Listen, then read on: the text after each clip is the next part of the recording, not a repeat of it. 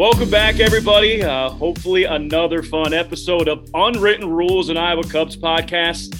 I'm your host, play-by-play broadcaster Alex Cohen, and I have a hunch we'll be saying play-by-play broadcaster just a couple of times this episode. Now joining us, a new Marquee Network television play-by-play voice of the Chicago Cubs, John Boog Sciambi. Boog, thanks for taking the time to chat with us.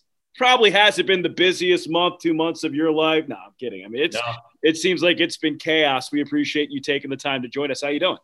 I'm really good.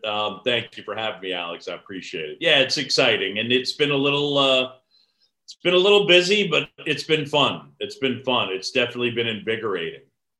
We have a lot to talk about, but first, introduce your name, John Boog Sciambi, and I've heard this story because I've listened to your litany of podcasts and media appearances because it's been fun to watch. But for our fans that don't know, how did you get the name Boog?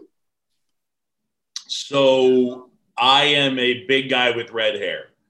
I wouldn't say that I really look like Boog Powell, but they have a tendency with the gingers to kind of say we all look alike. Yeah. So as you can tell by my beard, I have a little bit of the ginger features too. No doubt. So I went to go work in 1993 at a radio station, the all sports station in Miami, WQAM.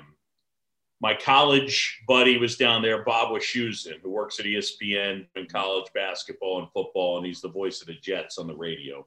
And so Bob and I were living together down there. I was sleeping on his couch. And I went in to train after being hired to train as a board op. I was going to do some updates and that type of thing. But the morning show hosts were Dave Lamont, Joe Rose. And Dave Lamont was from the D.C. area. He was a huge Orioles fan. And I came in that morning and I already had a mailbox and it said John Sciambi on it. And Dave Lamont said, you kind of look like Boog Powell. And I said, well, I hit left-handed when I played. And the next day – resemblance uncanny. Yeah, and then the next day I came in and taped over John Sciambi. It said Boog Powell, and everybody called me Boog from that point forward. And now for the most part, most everybody calls me Boog. I never introduce myself that way because I don't feel like explaining it to someone who may not understand it. The girls I grew up with in my neighborhood and went to grade school with still call me Jonathan. Ooh. My buddies in high school and college call me by my last name, but most everybody now calls me Boog. Yeah. Okay, so we have Jonathan, we have Boog, and we have Sciambi. Yeah. From this point forward, what do you want me to call you? I think you go Boog. It's a weird – I've been getting that one a lot. Is it okay if I call you Boog? Do you want me to – what ends up happening is that if I just leave it alone, people just end up calling me Boog, is what ends up happening. Whether on the air I identify myself as Boog Sciambi or John Sciambi, people call me Boog, and I'm good with it. I mean, I will say that, look, in the early years at WQAM in Miami, I would say it worked in my favor. I had a press pass to go to every home Marlins game. I'd sit there. I started to get to know the scouts. Yeah. The scouts would remember me because my nickname was not Boog. Jonathan, you're Boog. Yeah. So it really did work in my favor, has worked in my favor. And Boog Powell is one of the kindest humans you will ever run across. The first time that I met him, I kind of stammered and stumbled and said, hey, my name's John Sciambi, but I kind of stole your nickname. And he cut me off and said, oh, I know who you are. And he couldn't have been nicer. And over the years doing baseball games on TV on ESPN, producers have set it up where they give me a false count. And I think I'm coming back. And then we're doing a game at Camden Yards and they've given him a mic and he takes it back and says, hey, it's the real Boog here at Camden Yards. You're watching Wednesday Night Baseball on ESPN. So he's a sweetheart. Yeah. That's awesome. You didn't steal his name. You borrowed it. You've just been borrowing it for an extended period of time. That's right. For the indefinite future. Yeah. So we talked about play-by-play. You're the play-by-play voice of the Chicago Cubs. Can you give us the play-by-play of the process that made you the voice of the Chicago Cubs. I mean, this all took shape this winter. One week you heard that Len Kasper is taking the Chicago White Sox radio job. Then you have Christmas, then you have New Year's, and the next week, John Shambi is the voice of the Chicago Cubs for the Marquee Network. How did it happen? So, well, one of the things was sort of, I had extra information because Len Kasper's one of my closest friends. So this was something I knew that he was thinking about, something that I knew he was interested in doing. And so he and I talked about it. But even as we talked about it, I wasn't contemplating how it might affect me. I understood what he was saying. I've been lucky. I've been able to do national playoff baseball on the radio since 2005. It's really awesome. One of the negatives with that being the TV voice of in a local spot is you're done when the regular season ends. So he's had all these good teams and hasn't gotten to call playoff games. He's also a kid that grew up in Detroit, big Ernie Harwell fan. So he wanted to follow his passion at this point. Not to mention he got a chance to be there for 2016, which is pretty special. So I kind of had inside information, but even that I didn't really think about. I think the biggest thing was when they reached out to me, I needed to sit down and did just kind of meditate on, okay, what would this be like? And is this something that I'm interested in? Because I'm not going to mess around with taking this process to the middle or end point and then saying, not interested. Yeah. So once I sat and was like, this seems as though it would be something that would be pretty amazing. And when I say that, I mean amazing as, wow, this could be a pretty great adventure for the next 20 years. Yeah. That was the space that I arrived. And then once I got there, I interviewed with multiple people, and I was fortunate enough that they were interested in having me do the job, and they ended up offering it to me. They offer it to you. You talk to Len. What's the advice that he gives you, if anything, when it comes to going to Chicago in this capacity, broadcasting for the Chicago Cubs and their fan base? We still haven't had that conversation yet. We've talked about how we're going to have that conversation. Yeah. But I mean, like, we're going to have a conversation where I'm going to sit down and probably write some down. They're just like, hey, like what am I doing here? Like, so, but the one part that was really funny was that, so he announces that he's taken the White Sox job. Yeah. And then they, in the media, start putting together lists, and people had put my name out there. You were on an Athletic article. I remember reading that article from John Greenberg. And I wasn't contemplating it. And I had people ask me, and I was like, I hadn't really thought about it. And then as it started to happen, and then as we got, and I don't think Len expected me to, and then I reached out to him and I said, I think I really want to do this, and I think there's a good chance it could happen. And he was just giggling, So it was the Cubs and Marquee were pretty awesome. I mean, I think, look, everybody wants to be valued, right? But I couldn't say enough good things about how much they made it seem as though they really wanted me. And that part was especially, I decided that I wanted it, but it was reciprocal, and that part was pretty cool. So the next time that you go out to Chicago and get your stuff settled, are you going to be sleeping on Len's couch? Since that, you were doing that when you moved down to Miami. When you go to Chicago, are you sleeping on Len's couch? Well, so thankfully he's got a spare bedroom, and I've already slept there once. When I went to go, I went and looked for places, and I stayed downtown, but I also stayed a night with Len to celebrate his 50th birthday. So And that was great. That's awesome. It was really cool. It just happened that I was out there for that. And we had dinner, myself, Len, and Jason Benetti, and Len's wife, Pam. It was wonderful. That's a crew. That's a good crew right there. Where'd you go for dinner? We went to the Caspers. We ordered in, it's still, this is during COVID time too. This is during COVID. This is a couple weeks ago. Yeah. That's awesome.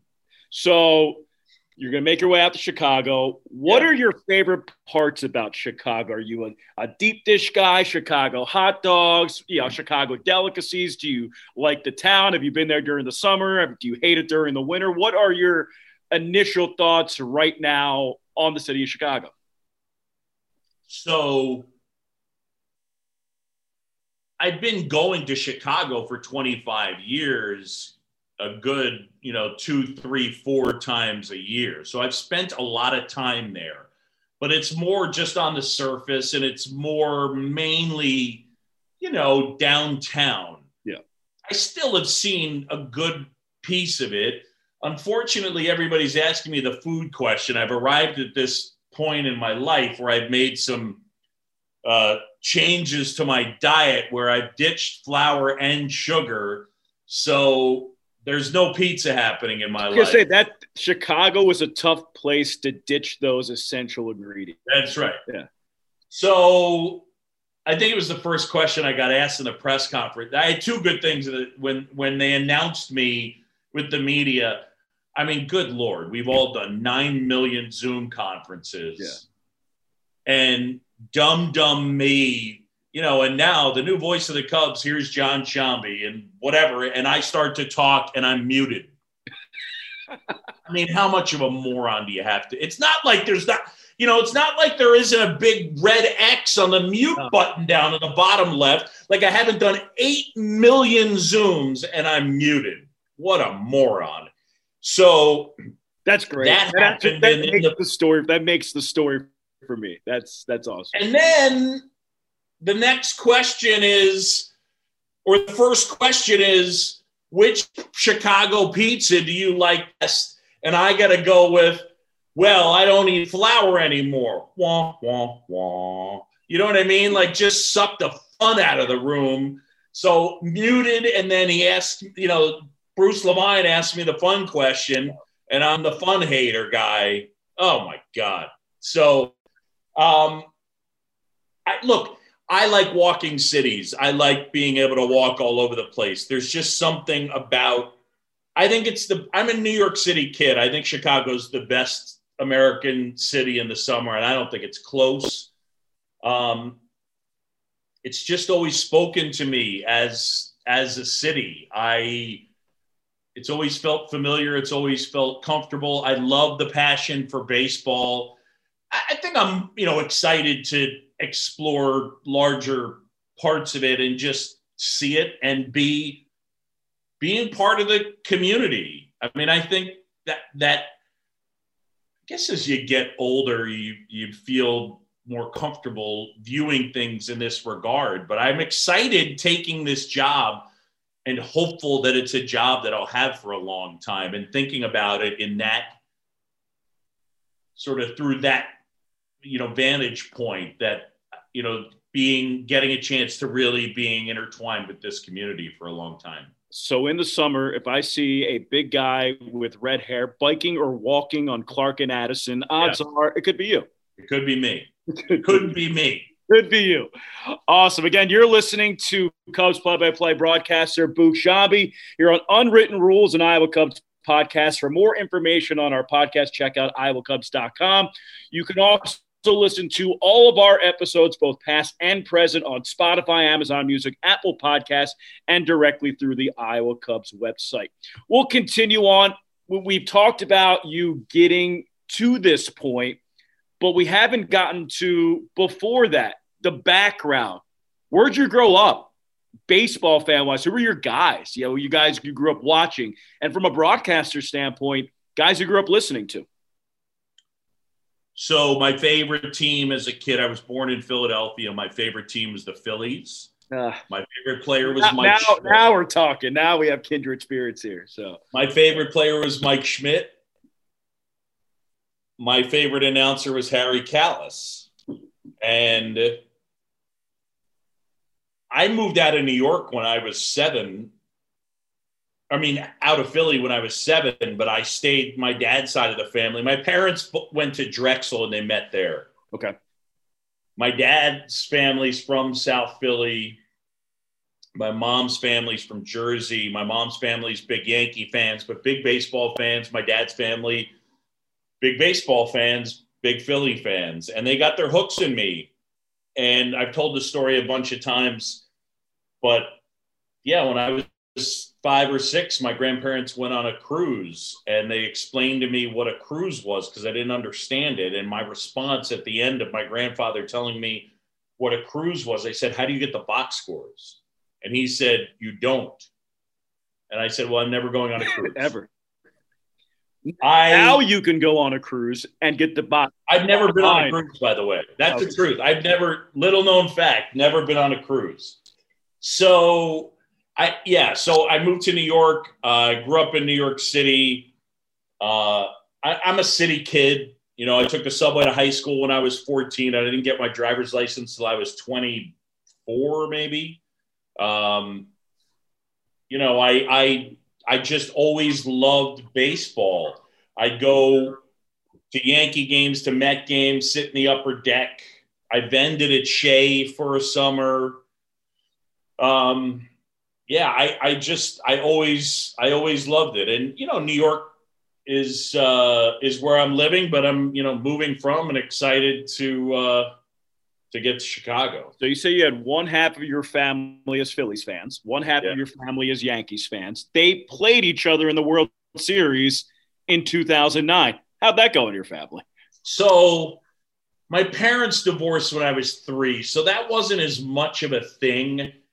And at that point, I was, you know, full on in the media. I actually was on the field I did all the post-game Sports Center interviews. Yeah. So I would say that more when I think of the families, in the late 70s, the Phillies and the Yankees both had really good teams. And every year they would be picked to get to the World Series, and they never made it at the same time. So those years, the Yankees won in 77 and 78, beating the Dodgers, and everybody thought it would be the Phillies and the Yankees playing. And then 79, the Pirates won, and they beat the Orioles. And then in 80, the Phillies finally got through. Yep. The Yankees didn't do it. The Royals ended up beating them. So the Phillies ended up blah, blah, blah. So they never went head to head, you know, during the years when it was such a big deal to me and so personal to me. Yeah. So you spent some of your childhood in Philadelphia, moved to New York when you were 7. When did you figure out or know that, man, I might want to broadcast games. I might want to work in sports for a living? So I love to play. And as a kid, I was a good player. In high school, I was a really good player, but you know, it's New York City high school baseball. I went to William and Mary as a preferred walk-on. What position? I was a catcher. I was a left-hand hitting catcher. I wasn't very good. I got hurt. I had shoulder surgery in my labrum and my rotator. I transferred. I didn't love William and Mary. I transferred to Boston College. I went to BC. The coach helped get me in. I didn't play well. I got cut. Yeah. And from there, I just kind of ran to the student radio station and got involved immediately. I think I went into college having an idea that it was what I wanted to get into. I think I was probably more interested in doing sports talk radio at that time. But baseball was still the sport I loved the most. It wasn't even close. And then once I was done playing baseball, I really got into the student radio station WZBC at Boston College, and that that was the thing that sort of fueled the fire that was where I wanted to be and what I wanted to do. It fuels the fire, but also, and you've obviously been told this, you have a distinctive voice, deep baritone. Has it always been that way? Were you just, you say that people were born with the golden right arm. Were you born with the golden voice box, or was your voice something that matured through training, or I think Harry Kalas? Yeah, I would say that it matured. I also would say there are enough people in this business, whether it's Jason Benetti or Dan Schultz, there are plenty of guys that have better voices than I do. So, and I'm not saying I don't have a good voice, but the one thing in college, I took a voice and articulation class with a woman that taught us how to speak from the diaphragm. And the one thing I would say that always stuck with me from that was she I don't even know whether this is so, but that most people speak from their throat, and they usually are speaking about an octave higher than what they really should be speaking at. Yeah. And so if you go slowly and learn to speak from your diaphragm, it probably takes you down to where you should be. I think I matured, and then I also would say I am able to go slowly and stay in the range of what my voice is supposed to be. I think that's what it is. That's the best answer I could give you. I was genuinely curious if it was a Harry Kalas regimen of cigarette and cigar smoke and a little bit of whiskey. Could be that too. Look, I'm not ruling that out. I'm not ruling that out down the stretch. Could be that too. Here's the 2-2. Yeah. Oh, don't. The first time I was at Pro Player Stadium, and back in the day, you didn't have to pay. This is when you didn't have to pay for your press meal. Yeah. So part of why I would go is because it was free food. It was free, food, and you get to watch baseball. But I was online, and I did not realize who was ahead of me. And all of a sudden I heard, the voice, I'll have some lasagna. Why don't you get me some green beans? And I was like, oh my God. It's you. It's you. Yeah. Michael Jack Schmidt, that ball's out of here. Yeah, I love Harry Kalas. That is awesome. And it was one of those things, I got to interview him a few times. And it's one of those, 1997 was my first year, and I'm interviewing him, and I'm experiencing it like he's answering my question, and then when I'm asking the question, it feels like I'm going, so Harry, I was just compared to him, that's how it felt. Yeah. So you talked about getting down to Miami for the first time. It's the mid-1990s. You're heading down to Florida. You're doing some stuff in sports radio. Was there a point around that time where it kind of crosses your head like, hey, like I could get to the big leagues. Like there's a shot that I can actually reach the top of the totem pole? Not then. So I climbed at WQAM. I did updates. I did sports talk. I got a little bored more quickly than I anticipated doing sports talk radio. So I would go to the empty booths at Dolphin Pro Player Stadium, whatever the heck it was called then, and Joe Robbie Stadium. Joe Robbie, yeah. And I would call games into a tape recorder. And then eventually I gave the tape out, and I was offered a job doing the Boise Hawks in 1996. And it wasn't real pretty. I mean, it was kind of overwhelming as far as I wasn't good. And then I came back and the Marlins were changing up their broadcast crew. I don't even know. So I got to be a big league broadcaster in 97, but I was the pregame guy, the postgame guy. I did a tiny bit of play-by-play. 98, same thing, but a little more play-by-play. 99, same thing, but a little more play-by-play. And I think I became full-time play-by-play with 3 innings a game in 2000, maybe 2001. But I don't know that it took time. Yeah. It took, I still get tapes. And I think about my own it took time I'm 50 years old. There are things that I fixed, I think, and got better at in my 40s. It's just, it's a process. I mean, some guys are exceptionally gifted. I mean, I sit there, it's funny, a guy who I went to day camp with when I was 11 years old, Ian Eagle. That's a good name for broadcasting. You chose your friends wisely from and Bob. I don't know. Yeah. I don't know whether you've heard his son.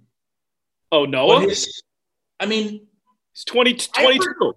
He's 22, and there's a part of me that, like, the first time I heard a tape of him doing Syracuse, my reaction was like, oh, bleep you. Bleep you for being that good. I mean, I wasn't that good when I was 32. It takes 42. It takes time. It takes time. It took time for me. So you're with the Marlins in this role where you did pre and post game, and then you did some play-by-play and some more play-by-play, and then a couple years down the road, middle 3 innings. So you're around the ballpark. Was there ever a holy crap moment? You're in the big leagues. Was it somebody you talked to in batting practice, a guest that you had in the booth, somebody you ran into the press box? You talked about Harry Kalas, right? But is there anybody that kind of gave you the crap? I'm here. Like, I did it. The one thing that was cool about doing the pregame and the postgame was that I did a pregame interview. So it allowed me to go into the other team's clubhouse and establish relationships with, I have a long relationship with Chipper Jones and John Smoltz. And I was a Braves broadcaster, so they knew me from there. But they knew me for 8 years when I was with the Marlins, because I'd interview them twice a year, and they'd see me. And that part of the job was just invaluable to – you play the Astros and get to know Jeff Bagwell and Craig Biggio, and just on and on, the different guys that you got a chance to connect with. And the vehicle was, hey, would you do a 5-minute interview with me? I have told the story. It's a true story. It's ridiculous, but my first road game for Welcome to the Big Leagues, my first road game was at Wrigley. And it was like 30 degrees. Oh, balmy. And so you're just layered up. And I finished the pregame, and I have to come back and do the lineups. But I had to go to the bathroom. So I run to the bathroom. At Wrigley, the men's room is still the same. It's 2 urinals and a stall. So I'm washing my hands alone, and Harry Carey walks in. And he goes to the stall. Now I'm drying my hands. And from the stall, I hear, not directed at me, it's a comment. And he says, I got so many damn clothes on, I can't find my... And I stop and look around, did everybody else hear that? There's no one else in there.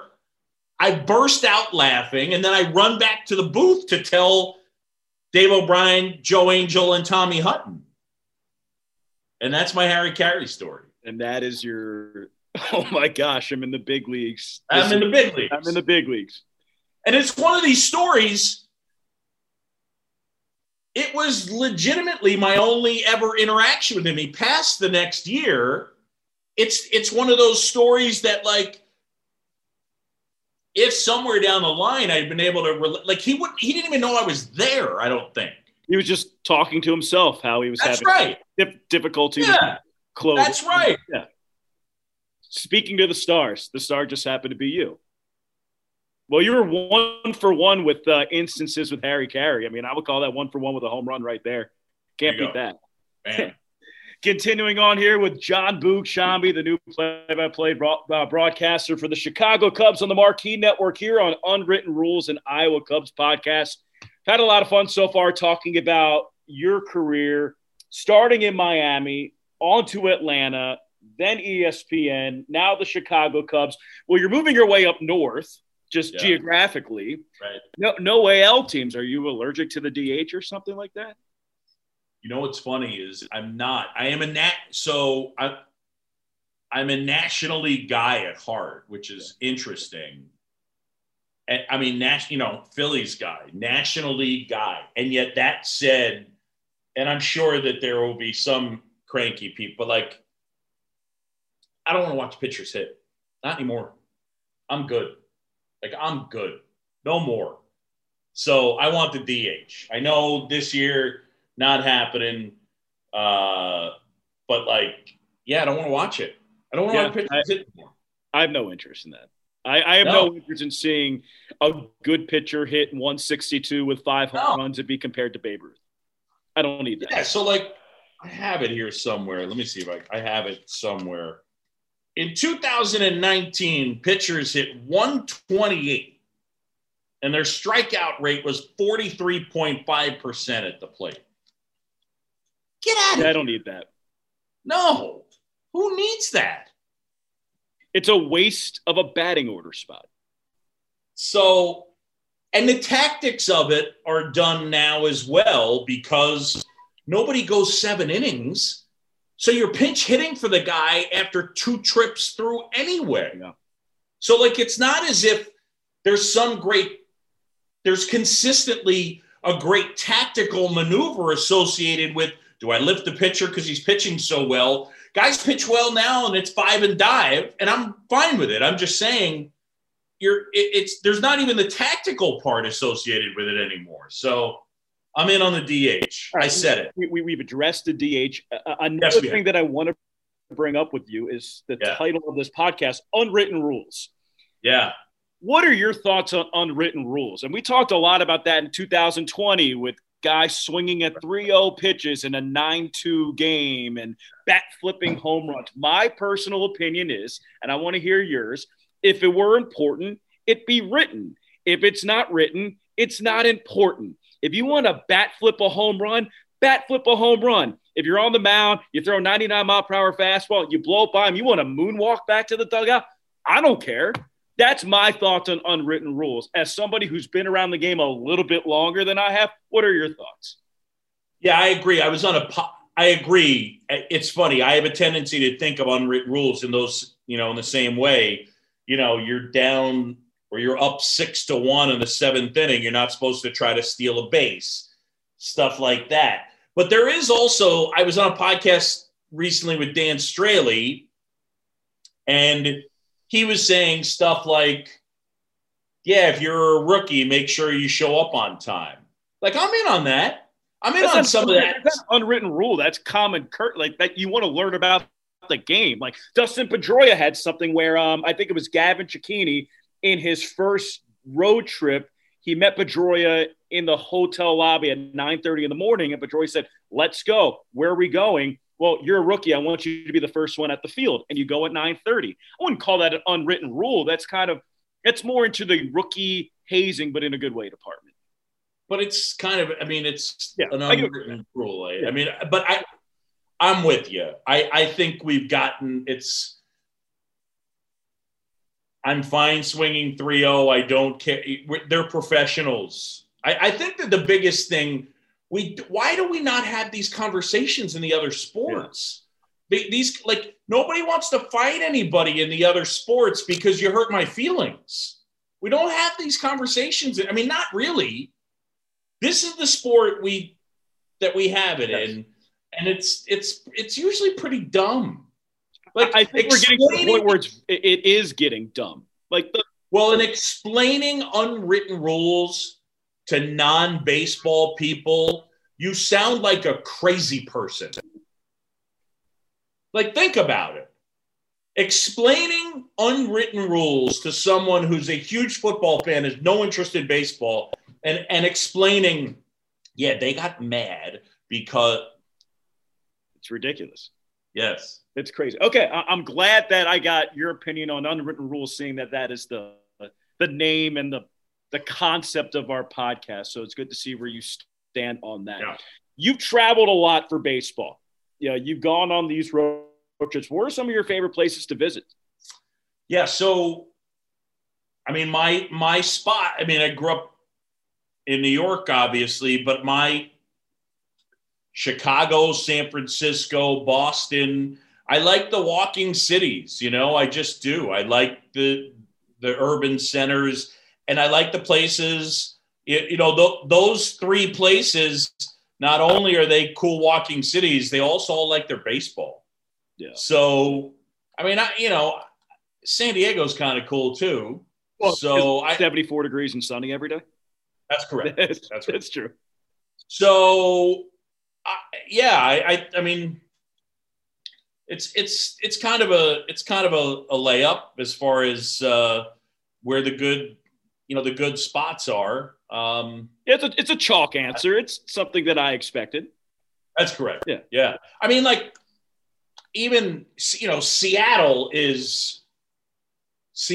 a good spot. Like, that's one that not everyone may throw out there, but Seattle I like a lot. So, any cities that you've just had either travel issues in or bad weather, bad airports, delays that you just kind of seem doomed with? Like, for me, I'm always delayed in New Orleans. Whether I go for vacation, we go down there for AAA. Their airport was older. We were always delayed. I was sitting next to somebody who probably had a BAC of like 0.20, just smelled like a gallon of whiskey. Just a miserable experience every time I fly in or out of New Orleans.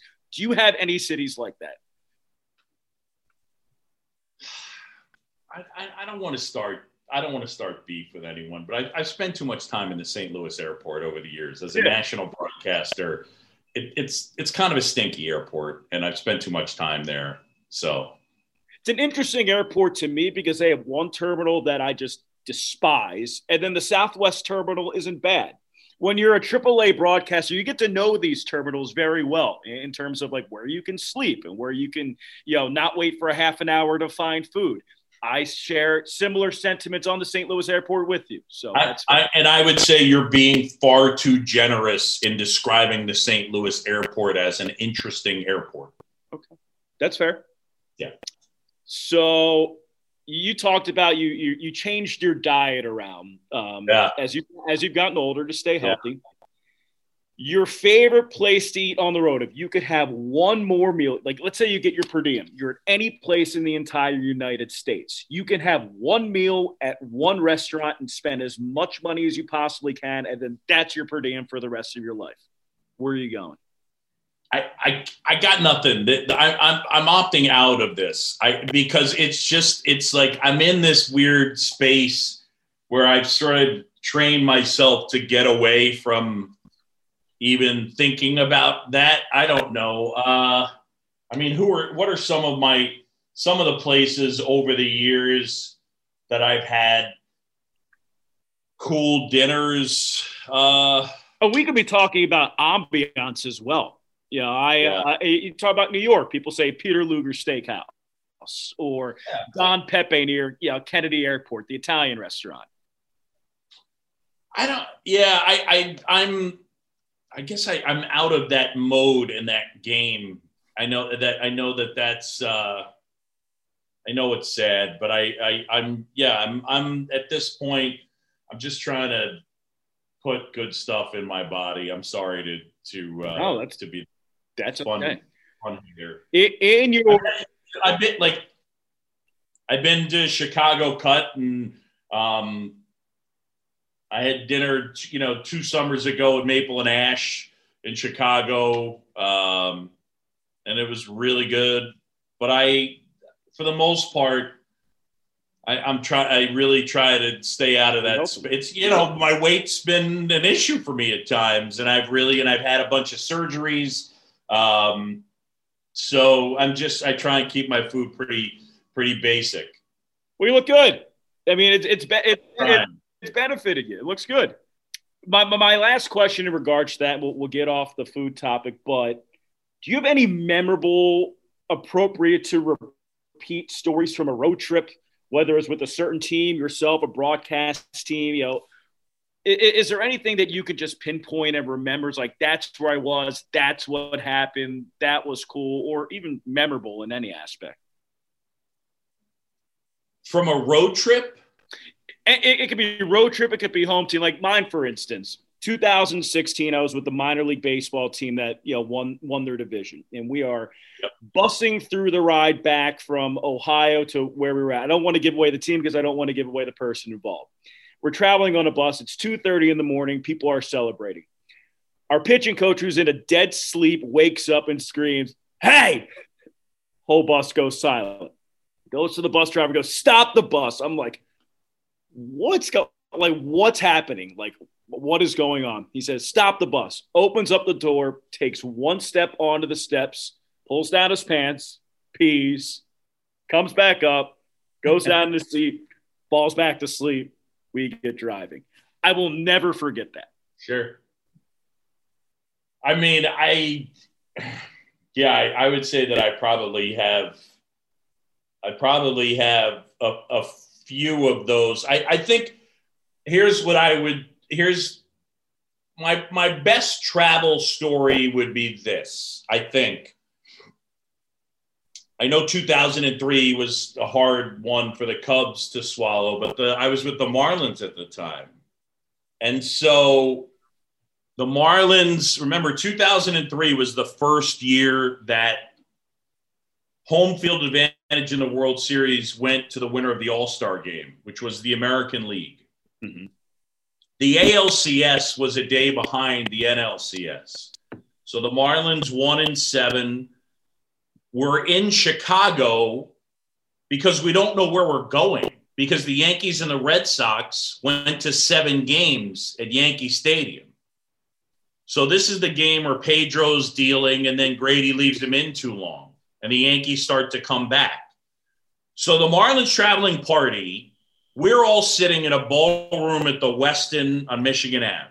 We are watching the Yankees and the Red Sox. That game gets to the late stages, and the Red Sox are winning, but the Yankees are coming back.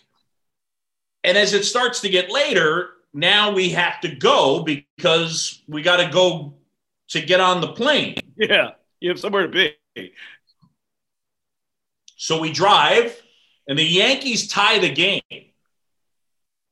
And now we get to the airport. But we're not allowed to get on the plane or the tarmac because there is no destination. We don't know whether we're going to New York or Boston. Yeah. So we're literally 3 buses. We can see our plane on the tarmac. We are outside of a gate, and we are listening to the Yankees and the Red Sox on ESPN radio.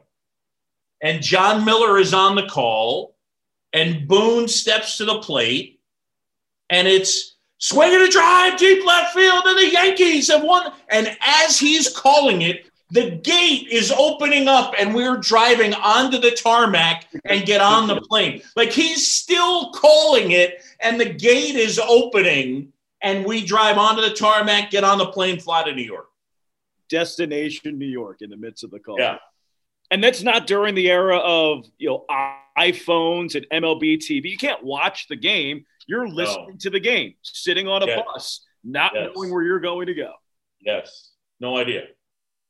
As part of those Marlins teams, obviously, they won World Series. Yeah, 2. Do you have a ring? 2 of them. You do, I was going to say, you do have both rings. I don't know why, but in both instances, they have an A ring, a B ring, and a C ring. Yeah. And both times they gave me the A ring.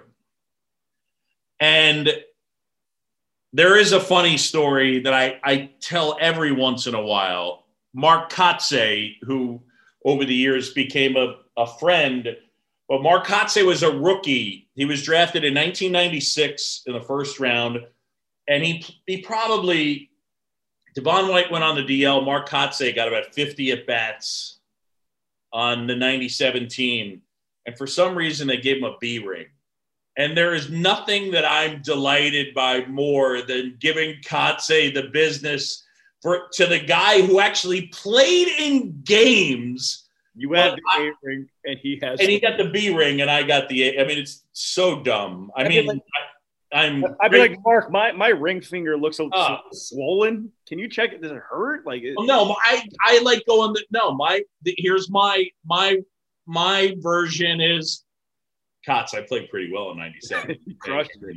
I mean, I was a pretty big part of that team for them to give me that A ring. You were the soul. You were the integral piece. You drove the bus. That's right.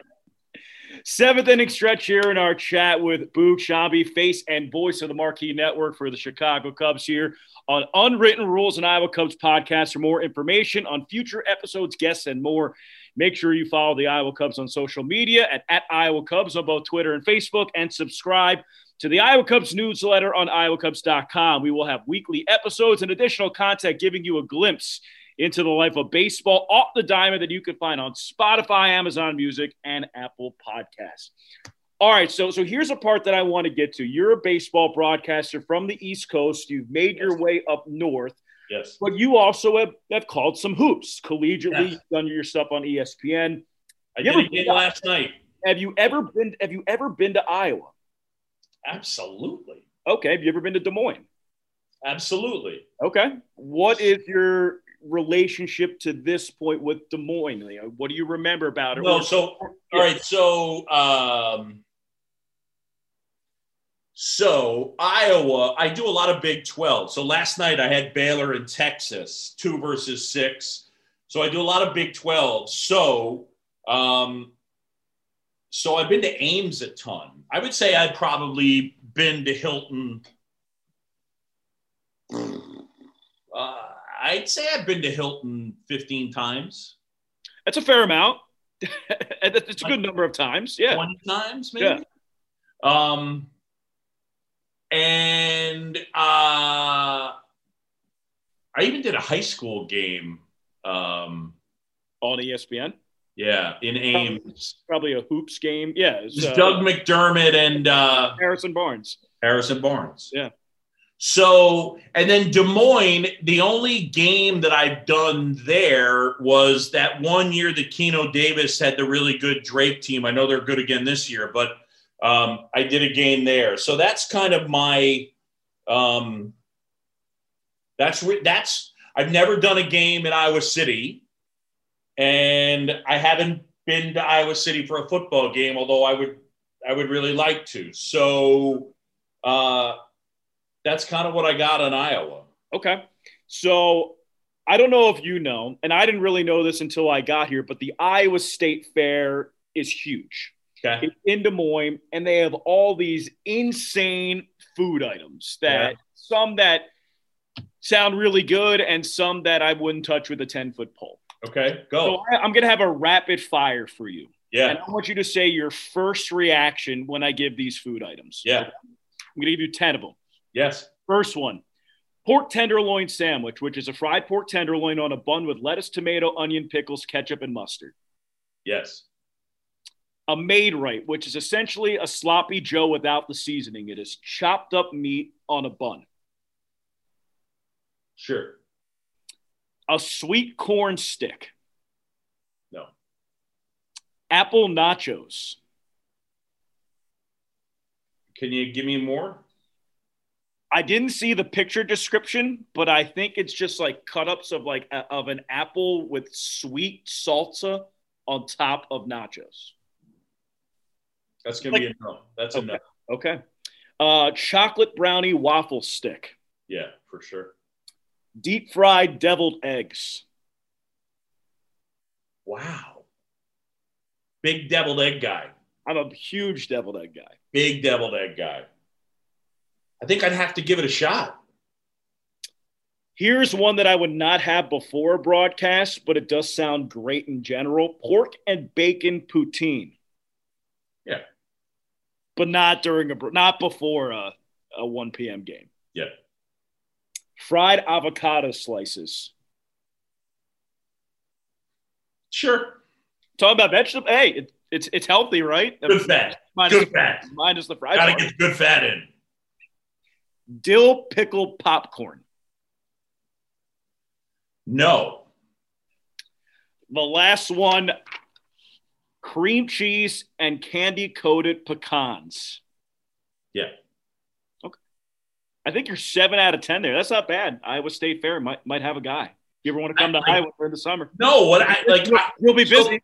So, but here's the thing: is like I'm giving you truthful answers there in terms of that. And what I'm saying is like, yeah, now you understand why I'm a fat guy. And what I'm like, because, yeah, for the most part, it's like, yeah, try it. Yeah. Why not? Yeah. Why not consume the 3,000 calories in one stick? Yeah, I get it. I'm the same way. All right. We're going to go on to a serious note for our last topic. We're on a podcast right now. I don't know if we're on Zoom. You are wearing a hat. I am wearing a hat. This past summer, I saw on your social media the fundraising for the Tim Sheehy Softball Classic. Yeah, the fundraiser was selling hats and merchandise with the MLB logo, which I'm going to turn around, that says for ALS. Yeah, it struck a personal chord with me because my grandmother passed away from ALS in 2016, 2.5 years. It really, it sucked to see. It was really tough. And seeing your involvement in it, as much as you spoke about it on Twitter was really something to me. Why the passion, and what's your relationship with all this, if you can get into it? Yeah, so Project Main Street is the charity that we've been a part of since 2006. Guy that's over my shoulder, Tim Sheehy, we grew up together in New York City, met when we were 7 years old. And Tim was diagnosed with ALS in 2005, and he died in 2007. When he was diagnosed, his condition worsened pretty quickly, and he was struggling financially, he and his wife, Katie. So we decided we were going to figure out a way to have a fundraiser. Well, Tim went to the University of South Carolina. He played soccer there. One of the other guys on the soccer team with him was the drummer from Hootie and the Blowfish, and he had gotten to become good friends with them.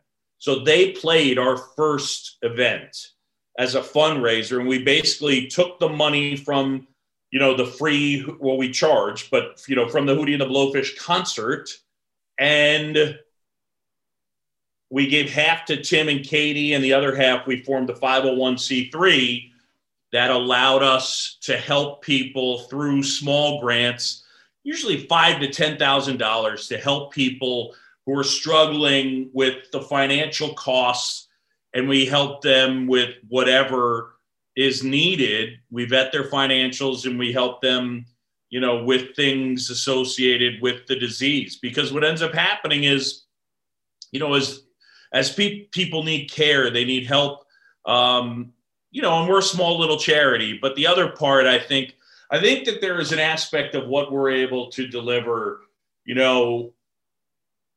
when you get ALS, as it goes on, your world gets smaller because you can't move, or you can't move very much. And eventually you usually don't leave your house very much. Yeah. And so to be able to reach out and say, hey, we're out here, we're thinking of you, how can we help you? Just that in and of itself, we need a hospital bed, we need a new wheelchair, we need an eye gaze machine so that we could speak, we need a lift to get her upstairs. We need help paying our insurance. We need help buying groceries. So that's where it started. It's a terrible disease. It's really rare. I think the most powerful thing you could say about ALS, and it's pretty amazing, and that is it's 100% fatal. It always wins. And I'm not going to do the disease comparison thing, but think about that for a second. It's 100% fatal. So, hopefully someday there'll be a cure, but, our motto is until until there's a cure, there's care. That's what we do. So, it's personal over the years with that. I went to BC, so, over my shoulder is Pete Frady's jersey. Yeah. He's the guy along with Pat Quinn, who just passed. They basically passed within a year of one another. They're the two guys that started the Ice Bucket Challenge. Yeah. I lost a good friend, Chris Combs, recently, who was an NC State baseball player. It's just personal for me, and I'd love to see baseball step up and have a day for Lou Gehrig and for ALS, and I'd love to see us, at some point in my lifetime, make some inroads to curing the disease or at least slowing it down markedly. But, again, we raise the money and we do it because, in part, we also get a chance to think about Tim and put a smile on our face. For those listening, and if you can't see, this is a great hat. It's a good golf hat. It doesn't help my golf game by any means, but it's a nice fitted cap. Good hat. It's a good hat. Yeah. How can they purchase it? Do you have the So, unfortunately, right now, New Era donated all the hats. We're in the process of making new hats. So I'll get back to you on that because we literally sold out all of them. So I'm grateful to you for purchasing yours. And Major League Baseball, grateful to them for letting us use their 4ALS logo. So we will get back to you on that. That will just give us a reason to bring you back on and have another conversation with you on the podcast. Boog, you've been very busy lately. We appreciate you carving out some time to talk to us. And I don't even think I said this before. Congratulations on the Cubs opportunity. It's great to welcome you to the Cubs family. You'll just be about 354 miles east of us. If you ever want to come down. It's 354? 354. That's it. Just a hop, skip, and a jump. Is that to Wrigley? It's to Wrigley. 354 to Wrigley. It's 3 turns. I-80, the I-80 Express. I'm sure you'll be busy, but you are more than welcome here anytime there is. Can I come and like, you give me an inning? Will you let me do an inning? I will let you. You want to do 2 innings? Knock your socks off. All right. Yeah, absolutely. I'm in. All right. Really appreciate the time. Best of luck this season. I'll be listening. Boog, I really appreciate the time. Thank you. My pleasure. Thank you. All right. So that was an episode of Unwritten Rules, an Iowa Cubs podcast. Again, for more information, check us out on iowacubs.com. You can also listen to past episodes, current episodes on Spotify, Amazon, and Apple Music. Thanks for listening in, guys.